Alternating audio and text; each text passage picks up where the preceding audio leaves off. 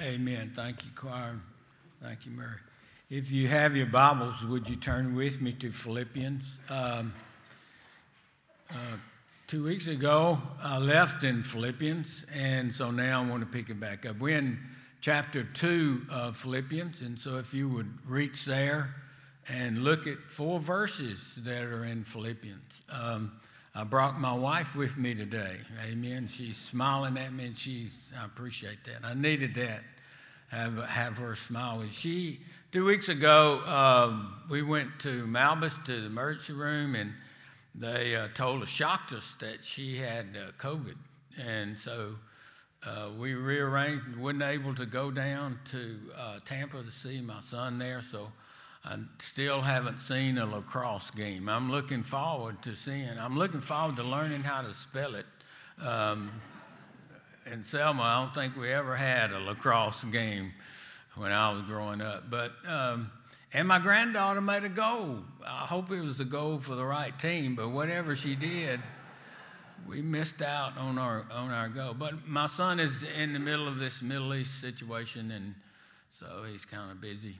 But anyway, and I just preached on the fact that bad things happen to good people, but God is able to bring good things out of bad things. And when you preach that, and all of a sudden it happens to you, and I'm still looking for the good things that's going to come out of this bad thing, whatever it is. So I'm holding on to that kind of attitude. But I want to look at Philippians, and we're going to deal with discord. If you've ever had any discord, would you raise your hand if you've ever had any discord? Okay. Did you bring your discord with you? How many of you brought your discord with you? Okay. How many of you have ever caused discord? Would you raise it? Now, it's good to confess that. Let's go ahead and confess it and kind of get it out of the way. But discord happens, and it happens in this world. It happens in our families. It happens in our workplaces. And it happens in church. And so here's Paul's remedy for discord that happens in the church. And as he's speaking to the church there at Philippi, there is this discord that's there. And it happens in every church. And some of you are here because of discord that has happened in the previous place that you were in. Because it's a hard thing to live with discord in the middle of people that are supposed to represent Jesus Christ. And I have seen people in the middle of discord be as mean as they can be to each other, and which is an adverse witness to the gospel of Jesus Christ. And the world's looking at us and seeing if it's really real. And when they see this discord, then they say, yeah, you're just like everybody else. So we have a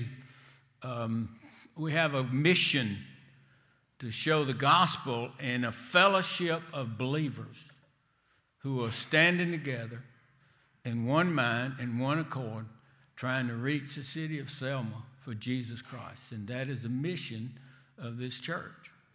But yet Satan would come and he would be scattering souls of discourse, seeds of discourse. And he's very good at that. Not only is he good at that in churches, but he's good at that in families and in workplaces. And discord is something that will always be here until one of these days we go be with the Lord in heaven.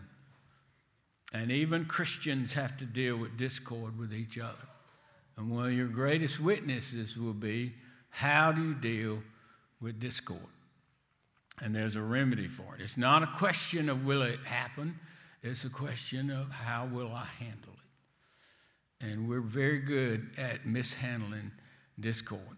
Now, I just want to say a word that before we get in Scripture, as you look at Find Your Place, that this week is Saturday, I think it is Veterans Day. And I think it's a good thing to recognize veterans and thank God for them. So if you're a veteran, would you stand? If you're a veteran and have served our country in the Coast Guard, the Army, the Air Force, the Marines, And if you're a spouse of a veteran, would you stand, okay? Because spouses have to deal with that. Military wives have to put up with a lot of things. Now, would you give them a hand? Amen? Amen.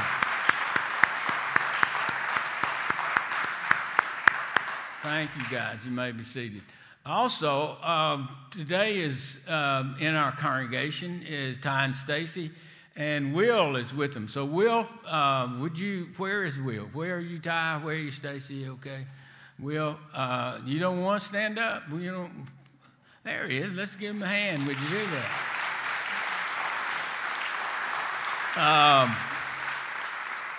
Prayer works. Amen.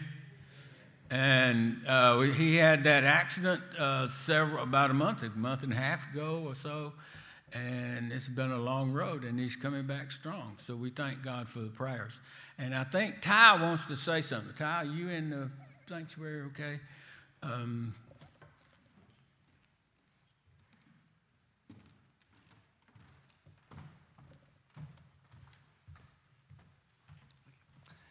Just from the Bennett family, we just want to say thank you so much for the prayers, for the cards, for the gifts.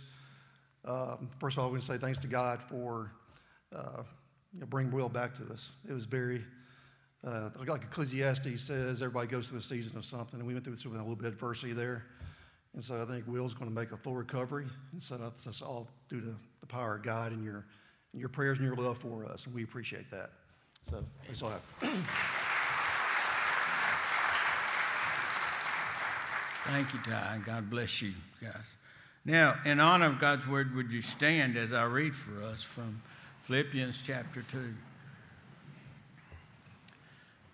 Begin with verse 1 of chapter 2. Paul is writing, and he said, "If there be, therefore, any consolation in Christ." And that's a first-class conditional sentence.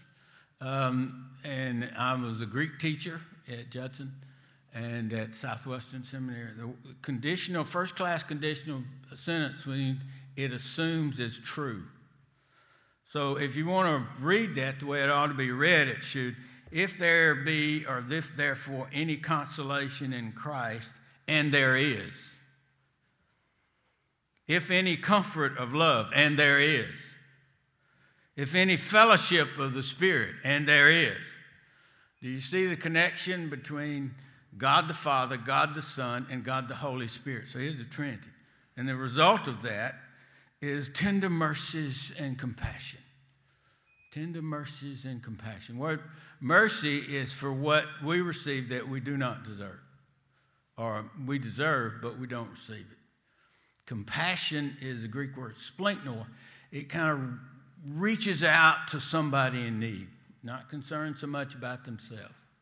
So the work of the Holy Spirit and the work of God's love and the work of Jesus Christ is to make it so you and I are like the Good Samaritan who saw the man on the side of the road and he reached over and he did something about it.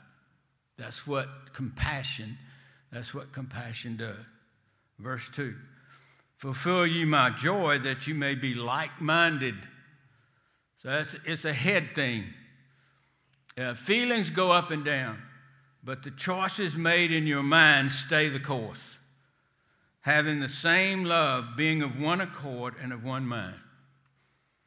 And then he talks about some negative and positive things.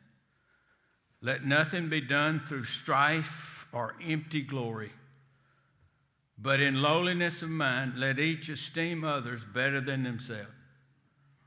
Look not every person on his own things, but every person also on the things of others. May God bless the reading of his word, and you may be seated. I was in a nursing home speaking one time, and there was a lady there who didn't want to be there. She kept telling me, I don't want to be here. And she encouraged me that she didn't want to be there. In fact, she had brought her channel selector, and she kept trying to switch me off on her channel. So somebody told her it doesn't work. You can't do that. But she was bound and determined. So it was about time of Halloween, so I said, does anybody have a Halloween story? And she stood up holding on to her walker. And so I said, yes, ma'am. She said, I'd like to share a song. And so I said, go ahead. And she said this, 3 little witches who lost their britches. And I thought, no, we're going to shut this down. I don't know where this is going, but we're going to shut this down. I said, thank you, ma'am. And she kept going, and somebody took her out of the room, and that was the end. Still singing, 3 little witches who lost their britches. So I don't know the end of that song. I don't even want to know the end of that song. But there is a end-time bias. That is, where is this going? Where is this going? Some things you need to shut down as quick as you can shut them down. And you got to deal with them. And if you don't, they get bigger and bigger, bigger and bigger and bigger. And they don't just go away. And if you don't deal with it, it kind of feeds itself. And it's like a little baby. The more you feed a baby, the bigger he gets. Take away the food, and he gets weaker. So when there's discord, if the more you feed that discord, and you and I will feed our discord, it's amazing how we remember things and hold things where we've been hurt or dissatisfied or whatever happened. And we kind of hold them in our heads. And when you get it in your head, you get it in a nutshell. Well, that went over real good, didn't it? I mean, you didn't.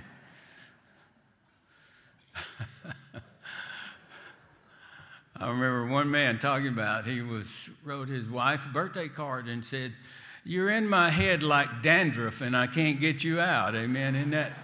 You might want to use that line somewhere down the line. I don't know how romantic that is.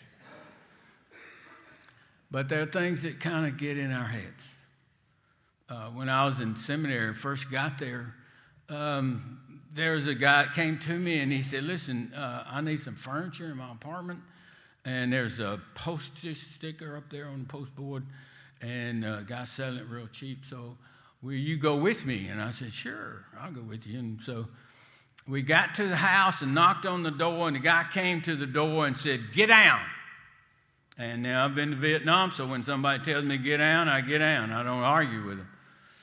And he said, my wife and I are going through a divorce. She put a lien on the property, and there's somebody over there watching this. And so we crawled around that house on all fours, pricing furniture. Just picture that, okay, for a minute. So he would say, I want so much money for this, and somebody, I'm selling it cheap, $5, you get out of here, you can have it, get out the back door quickly. And so we didn't buy any of this furniture. But we got in the bedroom, and by their bed in the master bedroom of the house, there was this picture of a young couple who were feeding each other birthday or wedding cake on their wedding. And they looked so happy. And I don't know their story. I don't know how it happened. But somehow discord got into that marriage, and anger took over. And they kept feeding that anger until finally it exploded. And 2 people who started out so well ended up so badly. And how quickly it disintegrated. How quickly it went from feeding wedding cake to hiring divorce lawyers. That's what discord does. It comes up quickly, and if you keep feeding it, it will continue to grow to what marriage counselors call stonewalling, till you hold each other at a distance and you can't even speak to each other.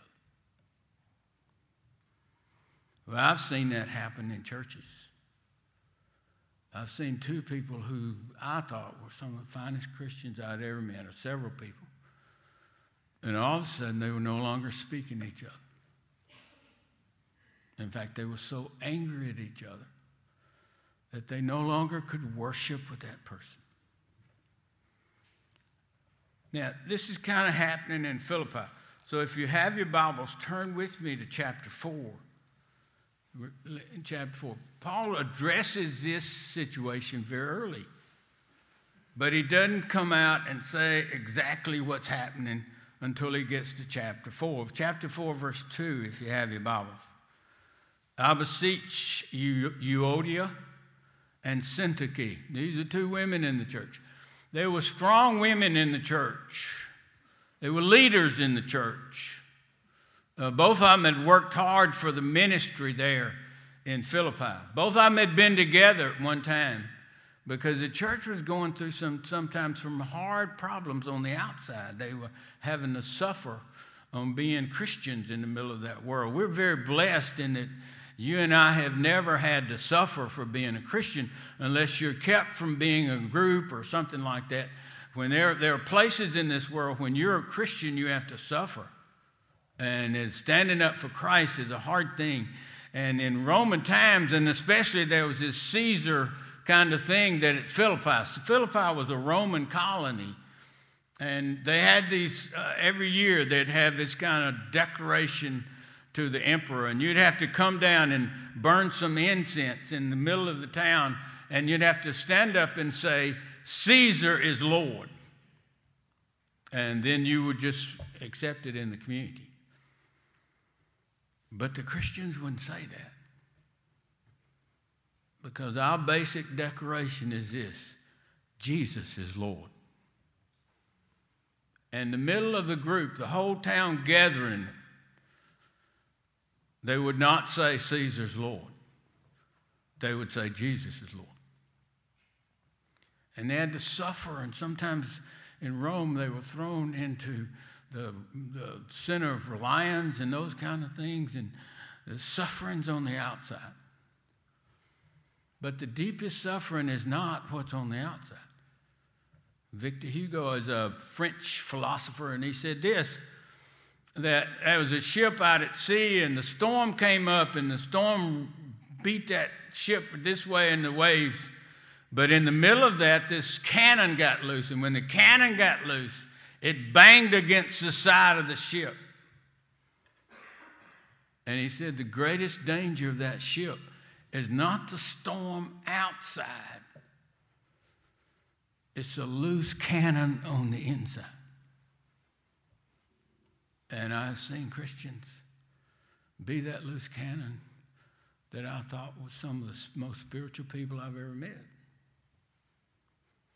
So Paul begins to talk to him, and he says this, and look back at chapter 2, verse 1. These are the resources that you and I have, because he's talking to Christians. First of all, you have the encouragement of Jesus Christ. The word is parakaleo.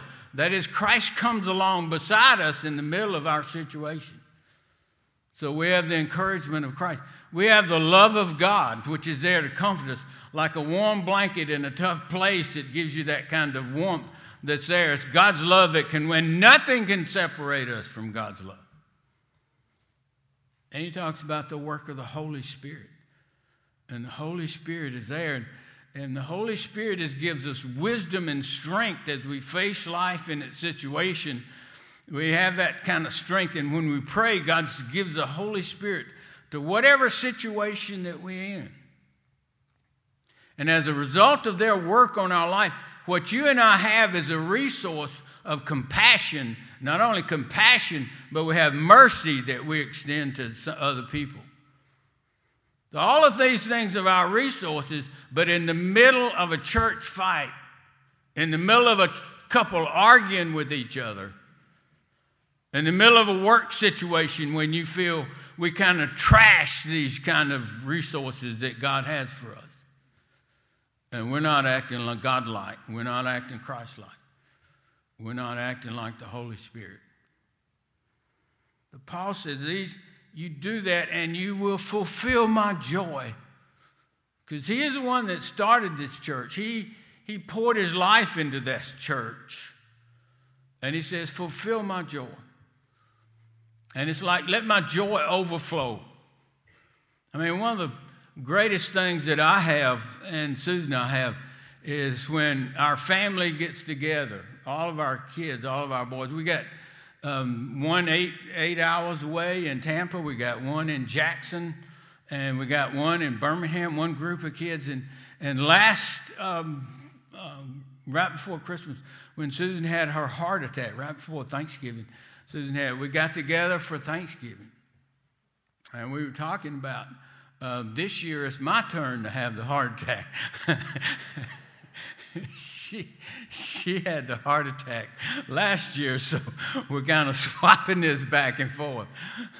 But they were all there around our dining room table, and they were getting along, even though they got one group is Alabama fans, the other group are Auburn fans. And those that are in the wheel are Auburn fans, the others, they're on their own. They're out there. To be. No, we love them. We just have to watch the game in different rooms. Amen. We start throwing potato chips at each other. But anyway, that's a picture. I saw them all together. We saw them all together. And that's a joy. It's a joy of our Heavenly Father when He watches His people and watches the church that are together in the middle of the mission that God has given us to reach this world for Christ, and has a togetherness there. That's a togetherness.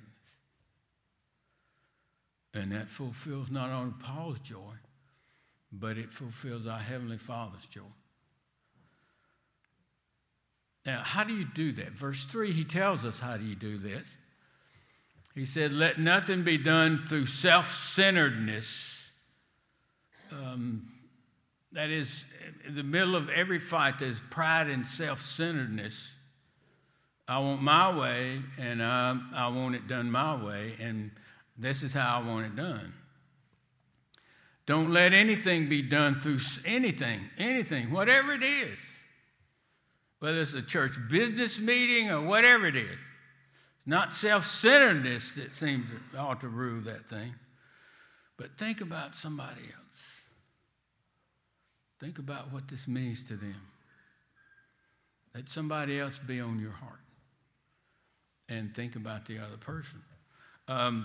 There was a couple that have intense fellowship. I hope I can say, I wrote this down so I could remember it.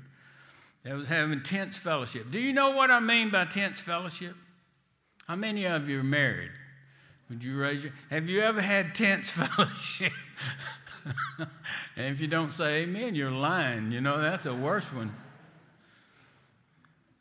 So she said, I will say you're right if you say I was wrong. And she said, you go first. And he said, I was wrong. And she said, you're right.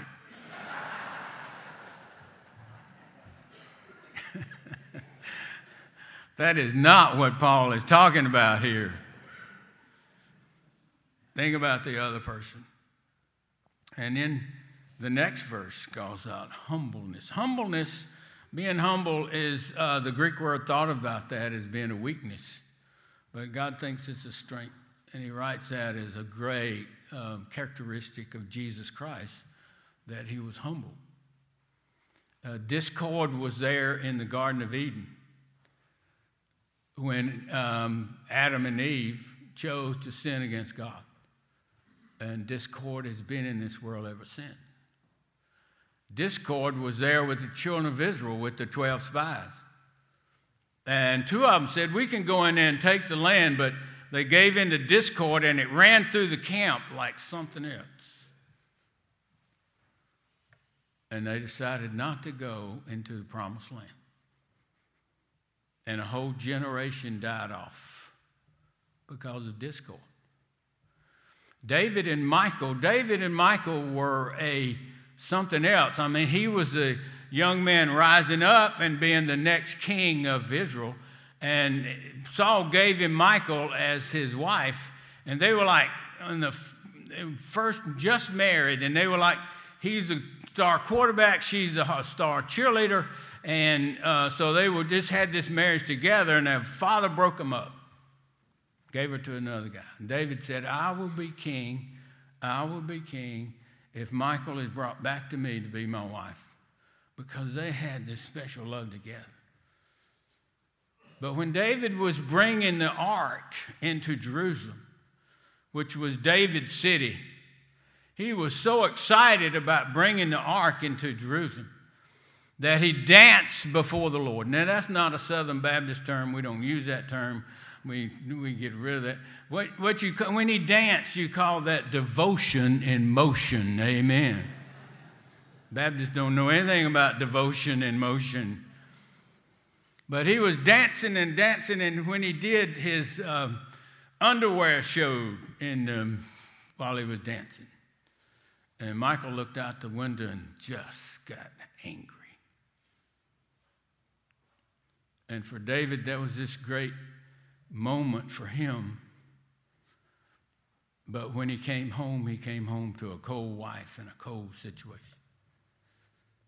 And she said, sarcasm just ran there. And you can look all this in 1 Samuel when he talked about sarcasm. Oh, how glorious the king showed himself today. You hear that sarcasm? I mean, we can just level that sarcasm.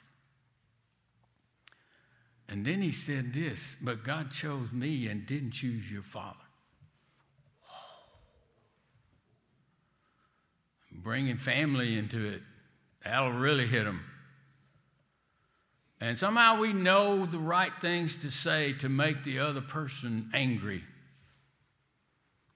And so she went to her end of the house, and he went to his end of the house. And a great relationship was destroyed because of discontent, because it has that power. Now, the early church had to deal with discontent because the widows were not being fed. One group of widows were not being fed. And so they said, we got a problem. Let's don't deal with it. If we keep letting it grow and letting it grow, it will split this church. And it was a brand new church. And so they said, let's elect people, deacons, to run this. Because we're not very good at distributing the food to the widows. You say, that's not a big problem. It's not a... But you know, most of the things that will split a church will not be doctrine, but will be some small thing that just grows and grows and grows and grows. But they dealt with it. They called the church together and said, this is a good idea. And they said, this is a good idea. We think it comes from the Lord. And so they elected 7 men to take over. Stephen was one of those who becomes one of the first Christian martyrs.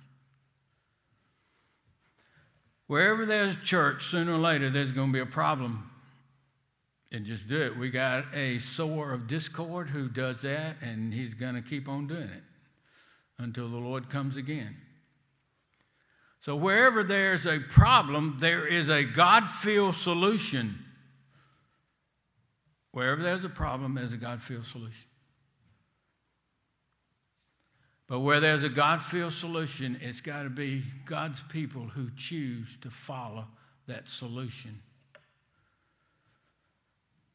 And if you follow his humbleness, you find that he brings together things that only he brings together in our work, in our marriage, whatever our situation is. He is able to disrupt discord. But it's got to be a choice that you and I make to follow that route. John Gray is a writer. He writes Men Are From Mars and Women Are From Venus. And his book says that we're on different planets from each other. We think differently, we communicate differently, and sometimes we wonder, is this going to get along? But John Gray, in his own personal life, was in his second marriage, and his first wife had all these problems with delivery of their child, and she was all broken up on the inside. And so she was home, and she ran out of painkiller, and she didn't hear from him for a while. And so when he finally got home, she just boom. And do you know what I mean by boom? Boom, there it is. I mean, she exploded and let him have it. And so he turned around and walked around. I don't have to take this. And he turns around and walked out. And she says, I need you. Don't walk away from me. You've done that before. Don't walk away. I need you. And so John Gray turned around, went to his wife, and said, what can I do for you? And she said, would you just hold me? Would you just hold me? And what would have been something falling apart came together as something about God's love was in that moment, because he chose to turn around and walk back towards a place that he was angry about. Now, would you bow your heads with me this morning? And would you just kind of in your own place pray this prayer? Just you and the Lord. Forgive me for selfishness, and give me eyes to see your work of a servant where I am. Forgive me for selfishness, and help me to be your servant. Help me to see my world through servant's eyes, because Jesus Christ is the greatest example of that. And we follow our master. Father, thank you for blessing us, and thank you for watching over us. Help this church to be a church that deals with discord, because it's coming. Help us in our homes to be places where we deal with discord and Christ-likeness, as well as in our workplaces. In Jesus' name I pray. Amen. Amen. Now, if you have your hymnal, would you turn to our invitation?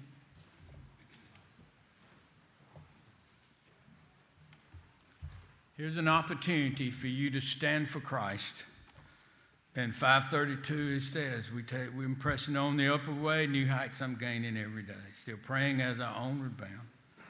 Lord, plant my feet on higher ground. Lord, lift me up and let me stand. So that's that kind of prayer today. If you've never accepted Christ as your Savior, then the invitation is open to you. If you have accepted Christ, to move and join this church and be a part of this church, reaching out this city for Jesus Christ and standing tall for him in the middle of your situation. So whatever your situation, would you stand?